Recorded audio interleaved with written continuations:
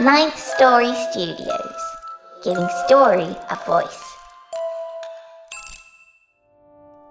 Hi there, this is Graham Rowett, and I hope you're feeling wicked. Welcome to the Wicked Library.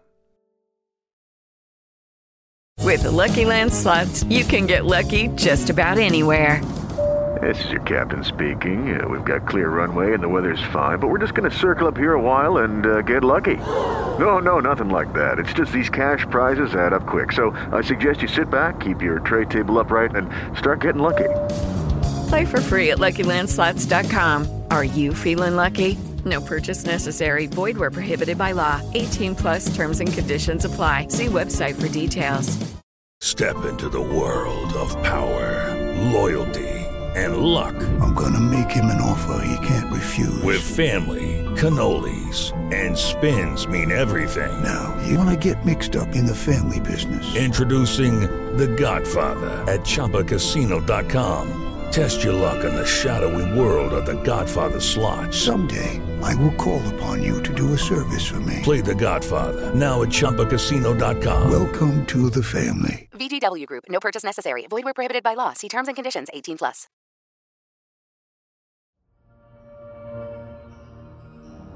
Warning. The Wicked Library is a horror fiction podcast created for a mature audience. Our stories contain graphic descriptions of pain, murder, violence, blood, betrayal, and inhumanity. Monsters win, people die, and hope is often shattered. There is also beauty, heart, catharsis, and raw emotion. Fear may be deeply personal, but we all share it. If at any time a story takes you to a place too dark, turn on the lights, press pause, or press stop. And always remember that, unlike in the real world, these nightmares and your participation in them are under your control.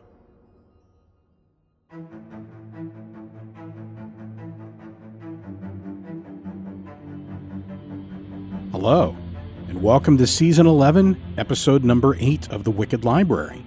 I hope you've been enjoying the season so far and that you've enjoyed our guest hosts. We have many more guest hosts scheduled, including TWL alum authors Jessica McHugh and Meg Halfdahl, as well as some of our most popular voice actors and even Sadie Hartman, aka Mother Horror, and Mitch Gerards, illustrator extraordinaire and multiple Eisner Award-winning artist of Mr. Miracle, Batman, and Strange Adventures from DC Comics.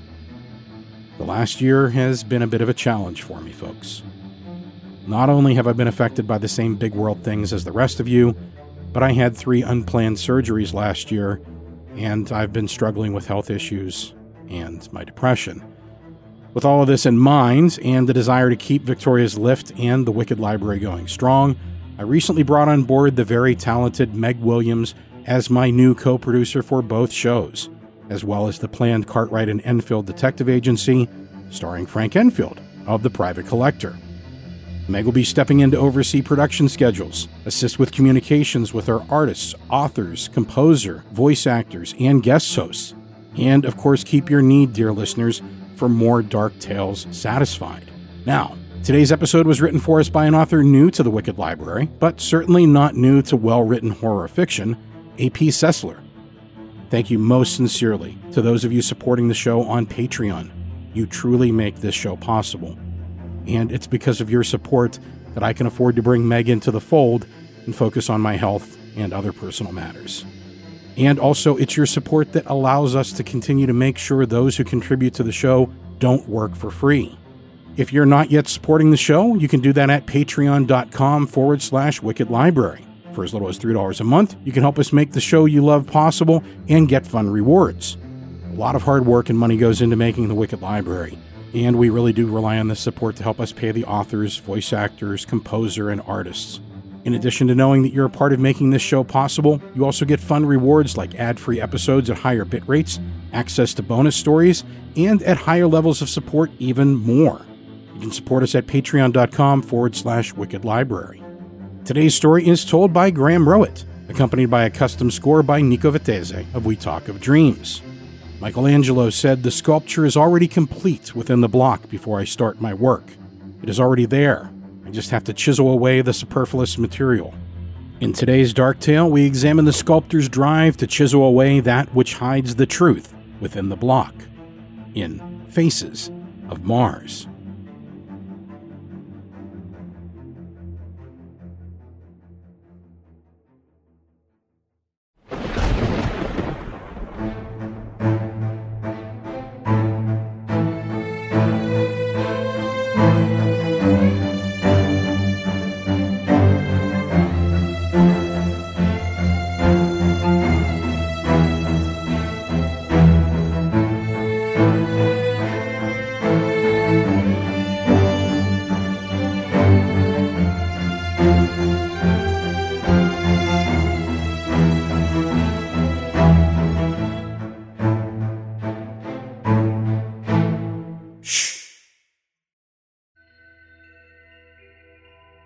I lie in bed, staring at the rising and falling contour that marks the summit of my wife's bare back.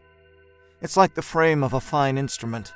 Given the rarest wood and the sharpest tools, Stradivarius himself could not build one finer.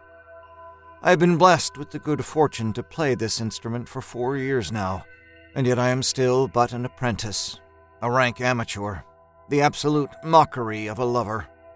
But still she humors me, allows me to glide the bow across her neck, to pluck her strings with fumbling fingers, both of which produce a pleasing sound.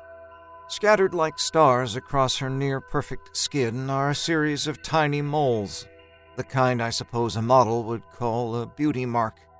I call it her constellation, Cassiopeia to be precise, though a working familiarity with several astrological bodies would prove it resembles none in particular.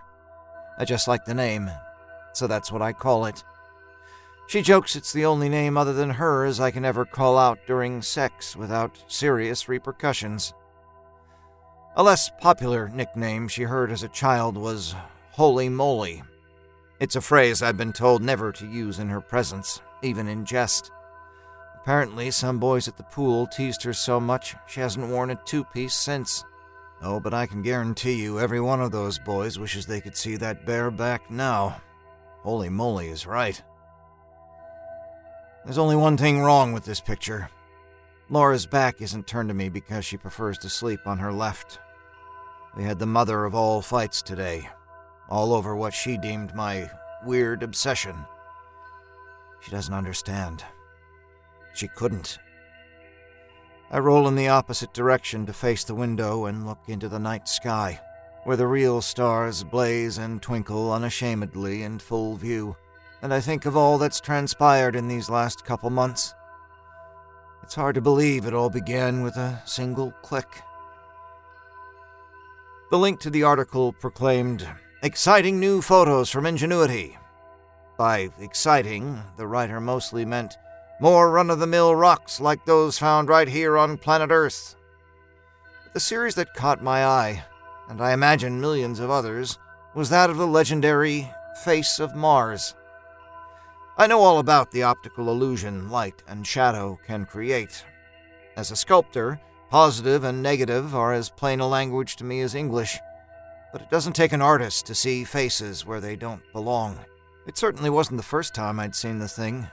But this time, and in a new light, I saw something I'd never seen before. At the moment it happened, I couldn't decide if my monitor was acting up or if my eyes were weary from staring. But the mouth moved. Not just twitch like a retinal vibration, but actually move and change shape. Like a fool, I searched for the play button, suddenly assuming I'd been watching a video, only there was none. I right-clicked on the image and chose Save As, and the JPEG went into whatever folder I'd used last. With a few more clicks, I found the folder and opened the still image, and God is my witness, the mouth was still moving. It wasn't a GIF. I right-clicked again to make sure. JPEG. The longer I looked at it, the more I realized it wasn't repeating either. There were uneven pauses between movements, and each series was as random in appearance as it was in length. Ow! There was a sharp, stabbing pain in my left ear, like pressing a Q-tip too far and piercing the eardrum. I massaged my ear a moment, but it offered no relief. A nagging tickle formed in the back of my throat. I coughed to clear the passage of suspect phlegm, but nothing broke loose. Then something entered my ear canal, like peroxide, but without the wet sensation. I squinted one eye and tilted my head left, as if to drain the phantom liquid, but it didn't help. I shook my head in vain, hoping to fling the amorphous invader out. Then came the sound, almost like the bubbling of the aforementioned antiseptic, but, to be more precise, a voice. My speakers were off. I shouldn't have heard what I did. Find us. See us. Free us. If I were a religious student, I might mistake the phrases with their repeated suffixes for Latin, but it was distinct and clear. I was to find them, to see them, and to free them, and I immediately knew who they were. The Martians. What was not so clear were where they were, what they looked like, and how to free them. But that, too, would become clear. Laura had left a grocery list on the kitchen table for me, so while she sat on her laptop in our cozy living room, holding virtual class for her second-grade students, I was stuck in traffic. It wasn't rush hour, nor were there any big entertainment events on the local calendar. A quick search on my phone found that a tanker truck had sprung a nasty leak and covered half the highway. Unfortunately, I was at the point of no return. No room to turn around and nowhere near an exit route. I would have to wait this one out. In a half hour, I'd made it far enough to see a number of police and emergency vehicles. Officers acted as traffic guards while suited hazmat workers surveyed the mess. In another 10 minutes, I came to a standstill right at the scene. I can't explain the smell. It wasn't gasoline or ammonia, but it sure had a way of waking up the olfactory senses. One of the suited workers stooped over, staring at the oily spill. I thought nothing of it until their coworker waved a hand in front of their face. The stooped worker shook their head as if coming from a daze and faced the other one. Though the words were muffled, I believe they said, "Don't you see it?" The other one shrugged. It hadn't dawned on me until then that I should probably roll up my window if even the experts weren't willing to risk exposure. I should have known better. Breathing anything wasn't safe these days.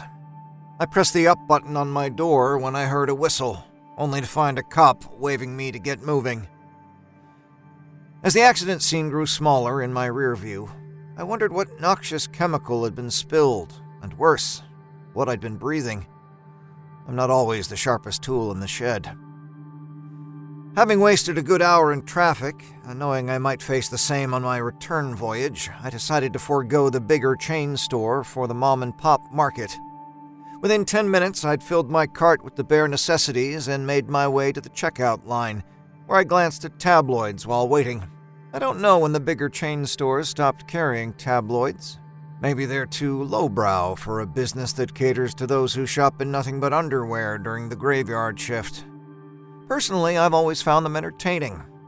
You don't glance at a newspaper tabloid without a certain perverse smile or distaste. You either secretly love their attention-grabbing images and well-worded headlines, or you absolutely despise them. The one that grabbed my attention was, "Woman Sees Jesus in Tree Stump." I reached for the tabloid. "Excuse me," said the masked cashier, diverting said attention. "Please don't handle the merchandise unless you intend to buy." Pandemic rules. I didn't bother mentioning how many fruit and vegetables I'd sifted through before finding suitable choices. I nearly passed up the tabloid when the face on the tree stump called to me.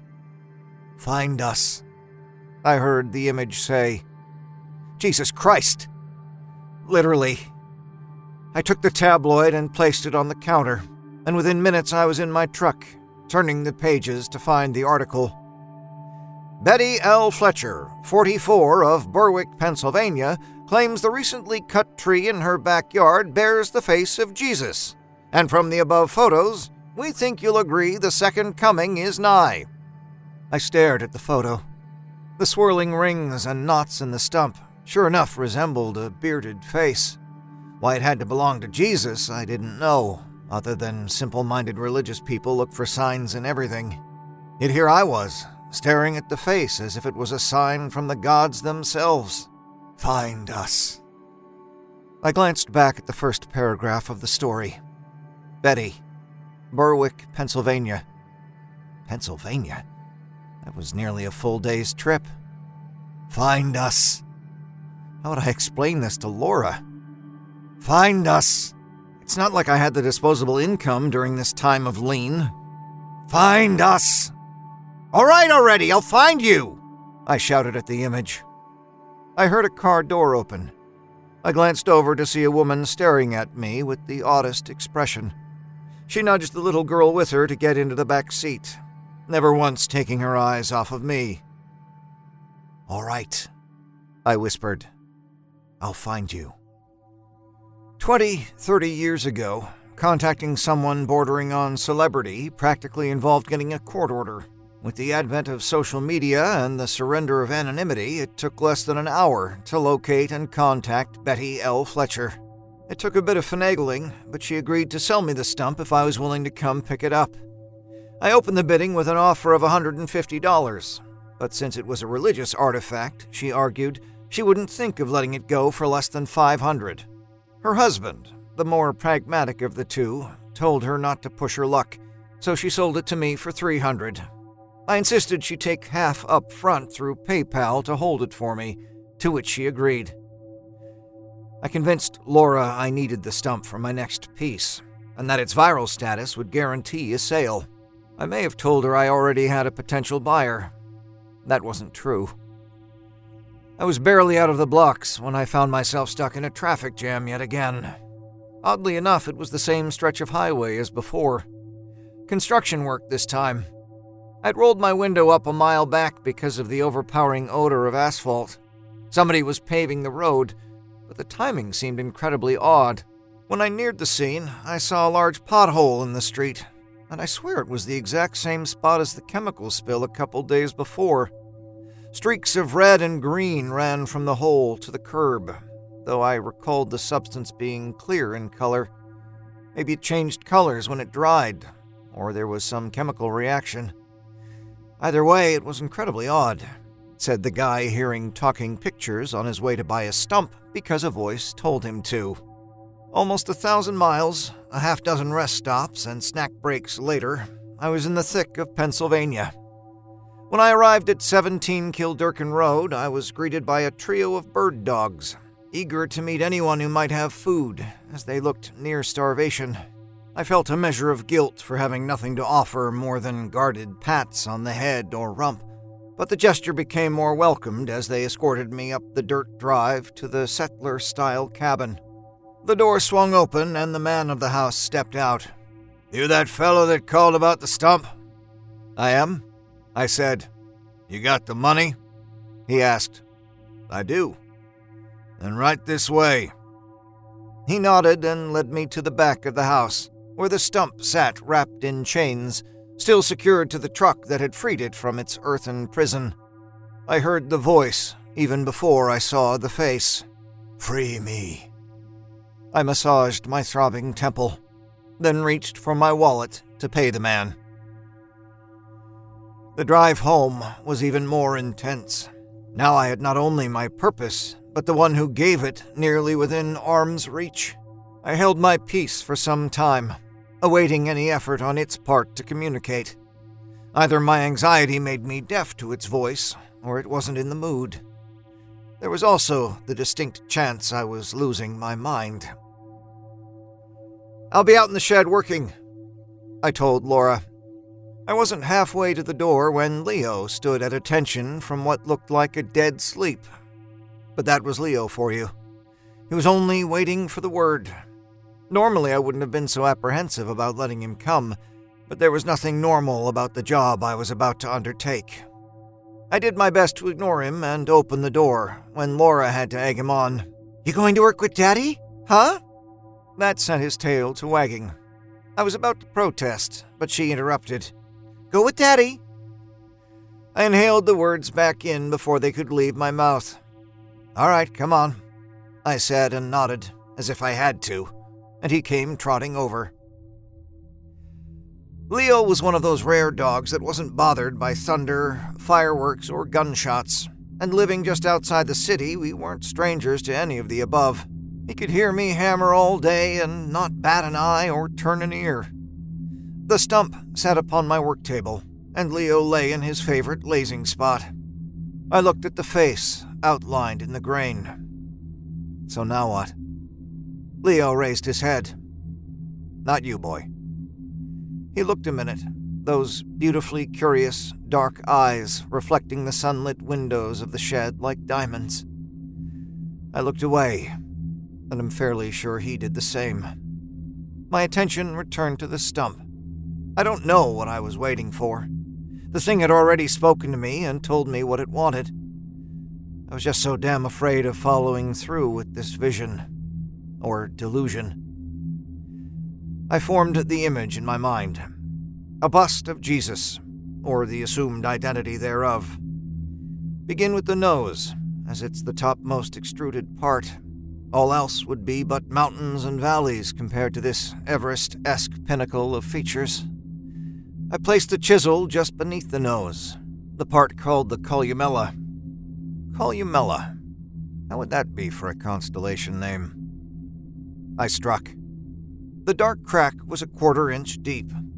A moment later, I swore I heard a faint whistle, the kind you hear squeezing through the crack of a window or door. I leaned closer and turned my ear to confirm my suspicion. It was weak, but not so much I didn't feel the kiss of escaping air against my cheek. I straightened to stare into the narrow void I had created. The thin line spat in my face. My eyes closed involuntarily, then opened to see the line fill with red liquid, and when it had reached the ledge of its hole, it formed a bubble that swelled to the point of bursting, again spattering on my face. I quickly brushed the substance away with my arm, for fear it might be some type of acid or urushiol. I looked at bloody-nosed Jesus. He didn't seem fazed one bit. I glanced over to the only other occupant of the shed. One eye was open and watching, then slowly closed that he might continue chasing sleep. That dog could sleep through a tornado. The tip of my chisel followed the curve where it met Jesus' nostril, and I struck a second time. Again, the crack filled with red. I instantly imagined a vivisected grub worm, the innocent victim of my haphazard stroke. While I was disheartened and could have been deterred by such guilt, I continued to trace the shape of the nose. I struck the chisel again, and the wood split from the center of the stump to the side and down. Shit, I didn't strike that hard. Leo's head raised, both eyes open.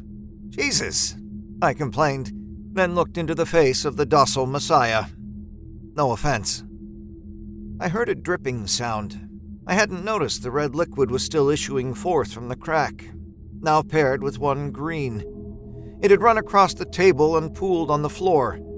That's when Leo sat up and decided to join me at the table. He stooped low to smell the stuff. "No, don't," I said, but Leo began lapping it up. "Stop, Leo. You don't know what that is." Of course, neither did I. He glanced at me with guilty eyes, then continued drinking the stuff. I placed the tools on the table and tried to pull him away, but he was too determined to finish. I looked around the shed for a mop, as if it wasn't my shed and I didn't know where every single tool was, a non-existent mop being one of them. I could have used the broom, but that would only spread the mess across my floor. Go ahead and enjoy. Hope it doesn't make you sick. I looked back at the mess I'd created sitting on my table. How was I supposed to carve the face out of the stump? It was ruined. I'd already failed at the mission I'd been called to. "Free me," a voice said, and at once Leo went to barking. "Did you hear that?" I asked as if Leo could answer, which ironically made infinitely more sense than a talking photograph or stump. Leo moved back a few paces from the puddle he'd been working on, but kept barking. "What is it?" I asked. Following his gaze, mine fell to the half-finished puddle. The pool of colored fluids on the floor had fallen, or perhaps spread from some sentient locomotion, into tiny islets that mirrored the face present in the grain of the stump. The negative space approximating its mouth moved. "Free me!" I was frozen, breathless. "No," the face insisted, without any change in intonation that would connote demand. Despite the violent trembling that assumed control of my members, I managed to take hold of the tools. I went to finish tracing the shape of the nose, yet a sudden realization came upon me. I wasn't meant to sculpt some image of a supposed savior. I placed the chisel into the split that marred the image of God and struck. The resulting crack formed a pie-slice-shaped chunk of wood, which was just as quickly pushed out of the stump by what looked like an articulate vein, half as long as I was tall. I leaped out of its path as it writhed and lashed, I thought to do me harm, but the vocalization that followed could best be described as ecstatic release. I approached, unafraid of the alien appendage, which haphazardly brushed me in its spasmodic undulations. When it touched me, something like feathers unfolded across its length. If its noises were any indicator, each that made contact seemed to please the thing. A purring sound, but more vocal in nature, like the gentle, hypnotic music of my Laura's moans. I was emboldened by this unearthly voice, empowered to explore further. I planted the chisel's edge deeper into the narrow crevice and drove it deeper still with the pounding of my hammer. A chunk of wood the length of my forearm split off, and in the opening I'd created I saw wet, glistening flesh, some parts green, others red, like an amalgam of what looked to be strange alien vulvas joined together, dripping their vulgar juices through the fresh fissure, further darkening the concrete floor of my workshop. In my periphery, I watched Leo charge. He jumped and chomped, trying to take hold of the elusive limb. My God, I will never forget how quickly and effortlessly it penetrated Leo's hide like a hypodermic, and no matter how strongly Leo initially resisted, it would not be separated from him. If I'd been in my right state of mind, I would have driven the chisel through that thing's heart, but I was as paralyzed as Leo. It drained him, sucked him dry. In retrospect, I'm grateful it was so quick. Leo didn't suffer long. He crumpled like a juice box, like a sheet of paper balled in someone's hand. When the whole sickening ordeal was done, which took nearly a minute, the proboscis withdrew, and the rest of the creature, somewhere between the size of a beach ball and a basketball, ascended over the edge of the stump and plopped onto the table with a splat. "You killed my dog," I said. The moment the words escaped my lips, the proboscis struck my forehead and its feathers lay flat. "My God, it's gonna suck me dry!" was all I could think as I waited for my bones and tissues to turn to soup and leave my body. There was a pop as it separated from my head and fell limp over the table so that it nearly reached the floor. Blood dribbled out from its end, and I confess I wished it was Leo's and not my own. The creature was still. As quickly as I could, I grabbed the chisel and hammer when the proboscis struck me again. I dropped the tools with hands raised in surrender. "I'm sorry. I don't know what I was thinking," I said to quell its wrath. Surely a creature that communicated through images and inanimate objects possessed telepathic skills. "Can you hear me?" I asked. "I hear you," said the voice, "whether you speak or not." I looked to the puddle on the floor to see if the voice emanated from it, but it was nothing more than streaks beginning or terminating in paw prints. Poor Leo. You call eyes the window to the soul. We call faces the door by which to enter your world," said the Martian. I examined the creature as it spoke. Among all the many slits and apertures that could be called orifices, none moved in sync with the vocalizations. "As far as I can see, you don't have a face." "Neither does our world. But the evolution of consciousness on your world, developed to see faces in the abstract, acts as a bridge. Men devised images out of wood and stone and metal to worship, to lead them. They called unto us, and for this reason we have come." "You're talking about idols?" "Gods," the voice said with a finality, an implication I wished I hadn't comprehended. For if it was a god, then I was a prophet. I stared at the quivering, pulsating thing before me, and though few would mistake it for a god, I had no doubt it possessed the power to be one. A knock came at the door. The Martian's proboscis spun toward the entrance, as if homing in on a target. It could only be Laura. Thank God I had locked the door. I stepped between it and the Martian. "No," I said. "You leave her alone." The proboscis swayed toward me. My body tensed. As if I were any threat, I pointed at the creature and backed toward the entrance. The doorknob shook. "Laura?" I called. "The door's locked," she said. "Just a minute." I grabbed the doorknob tight as I unlocked it, so Laura couldn't wrestle the door open, which was the first thing she tried to do. I squeezed through the narrow crack and pulled the door shut behind me. "Hey, babe, sup?" She looked past me, as if she could see through the door. "I heard Leo barking. Is he in there?" "He's not with you?" I immediately realized how bad a liar I was. "Of course not, Goofy. He left with you." "Oh, yeah." All I could think of was her squeezing past me to get inside, and that thing killing her. I gripped the knob tighter, should the thing decide it wanted out. "He barked to go out, so I let him." "Huh, okay," she said, unconvinced, as she still looked right through me. "Anyway, gotta get back to work now." "Okay." "So I'll see you in a little while." I opened the door enough to back into, and she stayed glued to the spot, though she stood on her toes to see over my shoulder. "Bye now." I pulled the door shut and locked it again. Something brushed my shoulder, and when I glanced, I saw the proboscis dangling over my chest. "Fuck!" I shouted. "What's wrong?" Laura called through the door. I slowly, carefully brushed the thing away. "Nothing," I said loudly. "Stepped on a nail." Maybe I wasn't such a bad liar after all. "Are you okay?" "Jesus, woman, go away." "I'm all right. Didn't go through my shoe." "Oh, good." I turned to face the Martian.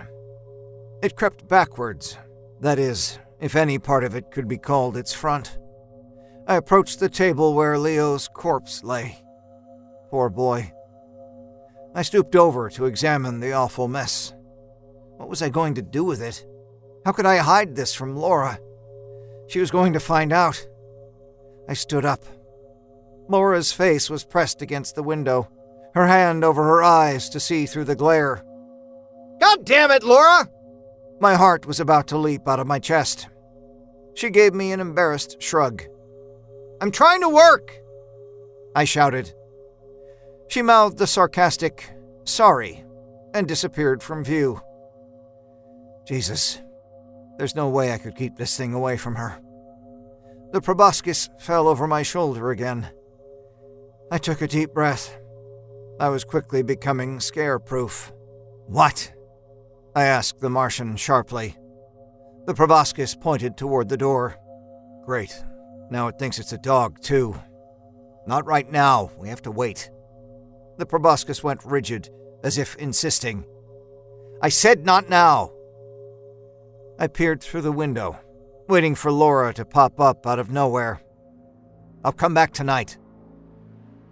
I was true to my word. Knowing Leo wasn't coming back, and in an effort to appease Laura's anxiety, I told her I would look for Leo, that maybe he had taken off after a squirrel or cat and gotten himself lost.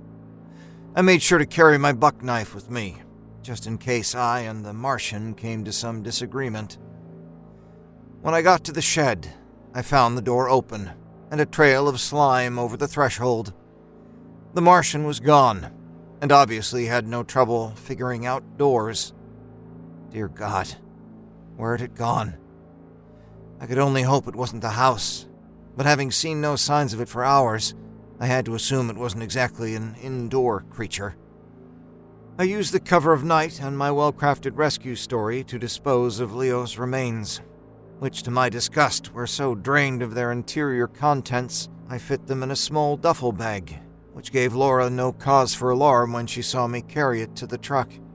I drove down the road a ways, past the creek where fishermen and illegal deer hunters were carelessly prone to discard their plundered carcasses. I could just imagine someone discovering Leo's leftovers. I pulled onto the grassy shoulder that ran parallel to the forest, and with my funerary duffel over my shoulder, a flashlight and shovel, I made my way into the cemeterian woods in search of a proper gravesite. A clearing wouldn't suffice. It'd be too easy for some wilder animal to unearth. I needed enough room to dig, but too little room to lie. I found such a location within 10 minutes, and considering there wasn't much to bury, I didn't dig too deep. A couple feet at best. I unzipped the duffel and overturned it, saddened as the blob of flesh that was my pet plopped into the hole. It reminded me of the thing I had freed, and which had taken Leo from me. You were a good boy, Leo. I'm sorry that thing killed you. I would have stopped it if I could, just like you tried to stop it. I don't know what I've unleashed into this world. In the end, maybe it's better you died as quickly as you did. Even when I said those words, it felt foreboding. It was the one part of Leo's eulogy I wish I had left out. I had to get the idea out of my head. I'll miss you, buddy. What is it about vocalizing our loss that makes us break down so easily? The pain is there all along, regardless, but soon as you open your mouth, grief leaps like a wolf, ready to fill it with sobs and your eyes with tears. Maybe it's like the Martian, trapped inside, patiently waiting for liberation. I gave the Martian no further thought as I filled Leo's grave, wondering instead what I would tell Laura. It was on my way out of the woods that my thoughts would return to the Martian, as the beam of my flashlight fell upon a peculiar patch of moss on the face of a tree. I stopped in my tracks, momentarily frozen in its gaze. No, I said, and passed it. Mark, said a voice. I spun around. Who's there? I asked, but I already knew. I returned to the tree and shone my light upon the blue-green moss. Free me, it said. What will you do if I don't? You will free us, it insisted. I will? You have been chosen. Many see us. Few can hear us. There are others? They are busy at work. I thought of the other Martian. Where'd your friend get off to? There was no answer. Where will you go when I free you? I said. Still no answer. Fine. Then stay in your tree, I said, and took a single step when such a great numbness took hold of my faculties that I hit the ground, unable to do so much as stick a hand out to cushion my fall. You will free us, the voice said again, without the slightest emotion, without a hint of displeasure. This I took to mean that there was no need for the Martian to grow angry or throw tantrums to get its way, because there was no possibility of denying it. Neither did I have to assure it I would obey. With the passing of the numbness went my refusal. I simply returned to the truck, got my chainsaw, and went to work. It was unreal.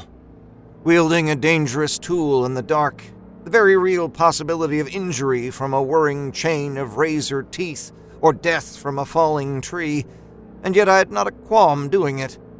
I couldn't see my hand in front of my face, and yet I blindly cut away as confidently as I would on a sunny day with clear blue skies. The tree crashed down, kicking up dirt and needles into my face. I was unmoved. I took 5 steps and lowered my blade until it met wood, and continued cutting. When I pulled in the driveway, the porch light came on and Laura stepped out to greet me in her robe, a look of hope in her eyes I pretended not to see.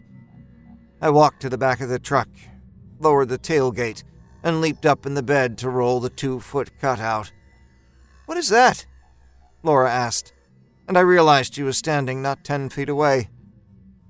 "I found a tree in the—" "You were supposed to find Leo," she said incredulously. "Where's Leo?" I shrugged. I couldn't find him. She covered her mouth as tears ran down her cheeks. "Why weren't you looking?" "I was looking. I just happened to see this tree. I thought it would make a great piece." She shook her head. "I can't believe this. You were supposed to look for Leo and you were out somewhere cutting down trees? What the fuck is wrong with you?" "I told you I was looking in the woods." She turned to leave. "Laura," I tried, but there was no use. She went inside and the porch light turned off. I could have argued. With her, with the Martian, but I didn't. I rolled the log into the shed and freed the Martian, and watched it slither out of the shed to who knows where. I woke up in the shed, my face in a pool of Martian slime and my own saliva. I wiped my face on my arm. It stung like mad. I remembered my fall in the woods the night before and realized I must have done a number to my face. And speaking of falls, it was a wonder I was still seated on the stool. I stood, and every shifting bone and muscle screamed. I opened the door to blinding sun and made my way to the house to survey the damage I had done. Laura was at the kitchen table, drinking coffee and reading her Kindle. When I passed the trash can, I noticed an empty bottle of wine jutting out from the top. I waited for an olive branch, most plausibly in the form of a good morning, but it wouldn't come. I had to tell her, even if it was only half the truth. "I'm sorry I didn't explain last night, but I found Leo," I began, and immediately her gaze was fixed on me. "No, I mean I found his—" Jesus, I couldn't say it. Her eyes welled with tears, and the corners of her mouth pulled down tight. "He's dead?" I took a deep breath and looked off into a corner. "Why didn't you bring him home?" I shook my head. There wasn't... What? There wasn't that much left of him. A single cry burst from her lips. He was all broken, busted up. And this is where the truth became a lie. It must have been a semi on the highway. She opened her arms. I walked into them and held her. "Take me to him," she cried. I buried him in the woods. "Take me."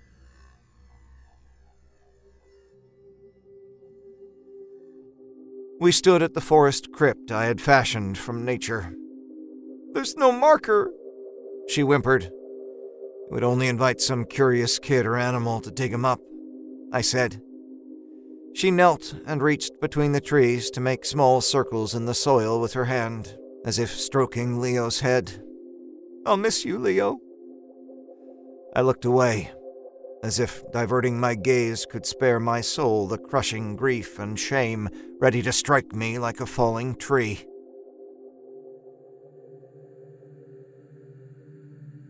Laura sat at the dining room table, slowly climbing a tower of bills in danger of reaching the heavens. I'd patched things up well enough, but that did nothing to fix our financial situation, which threatened to tear that patch away stitch by stitch. She laid another envelope down, just one more brick for the growing tower. "I don't know how we're going to do it," she said. "We'll figure it out," I said. "We always do." "When's the last time somebody bought a sculpture?" There went another stitch. It won't be long. You haven't made or sold anything in a month. She was right, but I couldn't let her know. I'm just chasing my muse right now. While you're chasing your muse, the bill collectors are chasing us. You know my job alone won't do it, not since they cut our pay for the convenience of working at home. Assholes. I deflected with an olive branch of commiseration. Yes, they are, but that's the reality. You used to bring in 1,000 or 2 a month, and now? I ground my teeth and nodded. I stood from the table and headed for the door. I'll get to work right away. I stood in my shed, the lone human on a Martian landscape. Stumps and slices and blocks I'd spent a month collecting and cutting surrounded me like alien monoliths. These wooden wombs, these eggshells, were no longer inhabited by their spawn. I was a Martian midwife, delivering these red planet children into the world with my own hands. But as a provider, I had become a failure, having not produced a single thing worth selling, which made me a failure as an artist as well. A sculptor frees the image trapped inside a medium. So what does one do when what's trapped inside has been freed, and yet the medium resembles nothing afterward? I needed a new paradigm.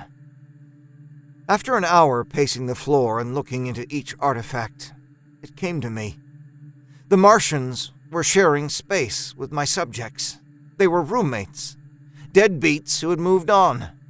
In a manner of speaking, I was the leaseholder, and rent was due. I'd bought the tree stump thinking I was to carve a bust of Jesus. Afterwards, I knew better, but every subsequent find also held a face within it. I would somehow force these ruinations to resemble their original impression. I would rebuild the Jerichos that came tumbling down. Since I was a Martian prophet, I would model the first one after the Messiah. But I needed to act quickly. I'd wasted so much time. I forewent the hammer and chisel for the chainsaw. I dollied the stump outside, and within an hour I stood face to face with the Savior. To conceal the gaping hole in his head where the Martian had emerged, I fashioned a crown with 7 arches. "Impressive," said Laura. I agreed. The piece was sold in a week. The $900 helped out. I continued my work, both freeing the Martians and sculpting. I had found my muse again, though this time she was decidedly Roman in nature. It was near the end of the month, on our way to Allmart to stock up on a month's worth of groceries, that Laura and I were listening to the news. It was odd to hear something on the radio and witness it with your own eyes at the same time. I speak, of course, of the mounting incidents of vandalism. Holes in walls, sidewalks, streets. The city was beginning to look like Swiss cheese, whose every eye bled red and green. "What the hell is going on?" Laura asked, her gaze following the destruction as we passed it. "It appears the vandals are not only targeting commercial infrastructure, but historic buildings and national parks as well," said the radio journalist. "Natural rock formations and sacred native sites are among the unfortunate casualties of what appears to be a collective effort to deface much of our national treasures. A global summit is slated to discuss the ideology suspected behind this criminal activity and how to address it." The journalist finished before going to a commercial break. "It's global? My God," said Laura. I said nothing, but remembered an earlier encounter with a Martian. "There are others?" I had asked. "They are busy at work," it said. Indeed, they were busy, and so was I. After we put away the groceries, I returned to the shed to continue my mission. I was a man possessed. My muse had guided my hands these last few weeks. My output was amazing. It would only be a matter of time before my pieces found desirable homes. I was absolutely ecstatic, though some might suggest it was the open can of lacquer. I'd stained several pieces that afternoon. The windows and doors were open to vent the fumes out, so I didn't hear when Laura walked in. "What is this?" she said, covering her nose with her hand. I shrugged. They're what I've been working on. What are they? They're hideous. I found myself scratching the back of my neck nervously. I call them my Martians. Your what? I went to repeat myself when she interrupted. You've spent every day driving God knows where and paying who knows what for your supplies. You get up early and come to bed late. Come to find out this is what you've been working on? Where are the bears, the eagles, the cute fuzzy animals? Not everything has to be cute. And not everything has to be the same. I don't even know what I'm looking at. It's like you have some weird obsession. Yeah, it's hard work. It takes time to make art. I meant your subject matter, not your exacting work ethic, she said, throwing up her hands. We're a half month behind on the mortgage, and this is what you've been working on? Nobody's going to buy this shit. My back shot straight. Hey now, you're talking about my work here. I don't call you just sitting in front of a laptop a couple hours a day shit, do I? Do I need to remind you I'm the one keeping us afloat? Is that why we're a half month behind on the mortgage? At least I'm pulling a steady paycheck. What's this supposed to do for us? She said, shaking her head the whole time. It's disgusting. Seriously, it makes me want to throw up. Get out, I shouted. Excuse me? She said, her mouth stuck wide open. I walked to the open door and pointed. I said get out. And out she went. We haven't talked to each other since this afternoon, which is why I'm staring at her back right now. I think she wore the backless nightie just to torment me. She knows it drives me wild, and yet right now I don't feel anything close to arousal. More like shame for being such an incompetent man. If she only knew how much I truly love her, how I would give the moon and the stars if I could. The stars. I look at her back and connect the moles, one to another with imaginary lines. I trace Cassiopeia's outline several times in my mind, tempted to run a finger over her back like a paintbrush, but I refrain. The more I look at it, the more I realize I was wrong. They don't look like stars at all. In fact, if you were to connect them, they would almost... No. Don't do it. I have to look away. Yet in the corner of my vision, I still see it. The line that would surely mark a brow if I just used a little... Stop it! Don't you realize what you're doing? If you look at her back one more time for one more second, you might see a face and they might try... Free me, says the voice. My heart.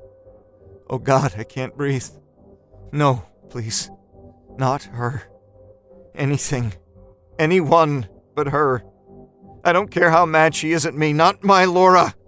Free me, it says again. I slowly roll out of bed so not to disturb Laura's sleep.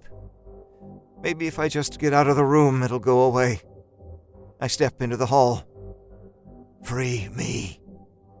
The voice echoes around me, as if it's in the woodwork. I look to the walls on either side, hoping, praying that there's a face in the grain I have yet to discover, and I remember the wood is stained so dark and glossed over so thick, there's no way a face could exist within its sheen. Free me. The voice shouts in my head, and I can't stand it any longer. I know what I have to do. Damn that voice. I position the chisel over the face. How can I do this? It will be murdering my wife, only to liberate another invader to our planet. No jury in the country will believe such a plea. But if I must travel this course darker than space, surely she shouldn't suffer. I could drive the chisel into her temple first, I think, only to realize my hands are already in position. Damn me. I choke back tears. I can't do this. Free me, the voice insists. I raise the hammer. Yes, it approves. I can't do it! I scream. Laura starts from a dead sleep. What? What's happening? She's looking around the room for an intruder, but there's only one threat present. Mark, what are you doing? Why do you have your tools? I go to explain when she lets out a blood-curdling scream. Laura? She rolls onto her stomach. Get it out! Oh God! It's eating me alive! I see the thing rippling beneath her skin, beneath the constellation. The face of Cassiopeia, the Martian. Please, Mark, take it out! She cries. No, Laura, I can't, I shout. Free me, Cassiopeia demands. Free it! Laura agrees. I won't do... She screams again, and her agony is more than I can humanly fathom. I feel my mind fracture into 1,000 pieces, the spall of my resistance falling at my feet, leaving only the obedient thing the Martians have spent months carving out of my pliable psyche. Alas, their sculpture is complete, a masterpiece if ever was one. Cassiopeia gazes at me, her expression loving, forgiving, consenting. I place the chisel at the top of her crown. The cold steel tip creases the smooth flesh of Laura's back, and I strike. Her flesh parts to reveal the green ooze I've seen so many times now, and apart from the bones and tissues that occupy Laura's earthbound body, the green and red organs that compose the Martians are given vent. I sit on the edge of my bed, the bloodied hammer and chisel locked behind the bars of my cramped, frozen fingers. I try to open my hands to release the tools, but it's just too painful. What have I done? I ask myself. I look over my shoulder at the spall of my wife I carved away to sculpt what I somehow know is the last Martian, like bits of wet clay or soft green wood. Streaks of red and green and hues in between cover the walls from ceiling to floor. It looks like melted crayons. But the streaks that demand my attention are those that run down the side of our bed, across the floor, and out the bedroom door. I don't have to follow the trail to know where it leads, nor do I have to worry about the police discovering my wife's body. None of this will matter in a few days. The prophets have been hard at work, making the rough ways smooth and the crooked straight. The Great Commission is complete. The Martians made us disciples that we would make them gods, and gods came to rule.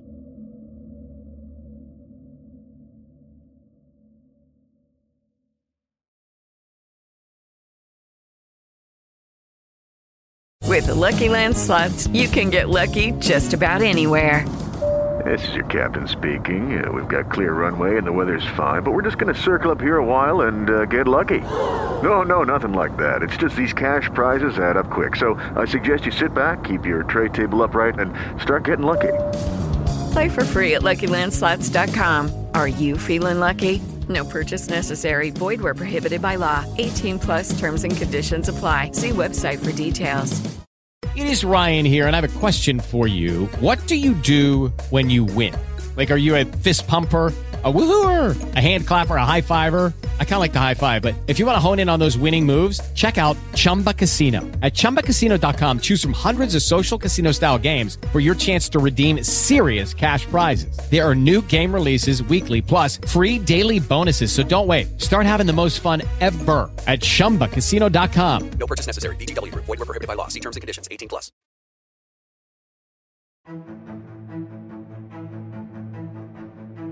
Thank you for listening to episode number 1108 of The Wicked Library. Today's author was A.P. Sessler with his story, Faces of Mars. Today's story was told by Graham Rowett. Our lead editor and executive producer is Scarlett R. Algie. Our resident composer and executive producer is Nico Vettese of We Talk of Dreams. Artwork for today's episode was created by Jeanette Andromeda, our art director and executive producer. Showrunner and producer for The Wicked Library is Daniel Foytek. Co-producer for The Wicked Library is Meg Williams. To find out more about today's contributors and our team, please visit thewickedlibrary.com and check out their bio pages. The Wicked Library is created by Ninth Story Studios, LLC. All rights reserved.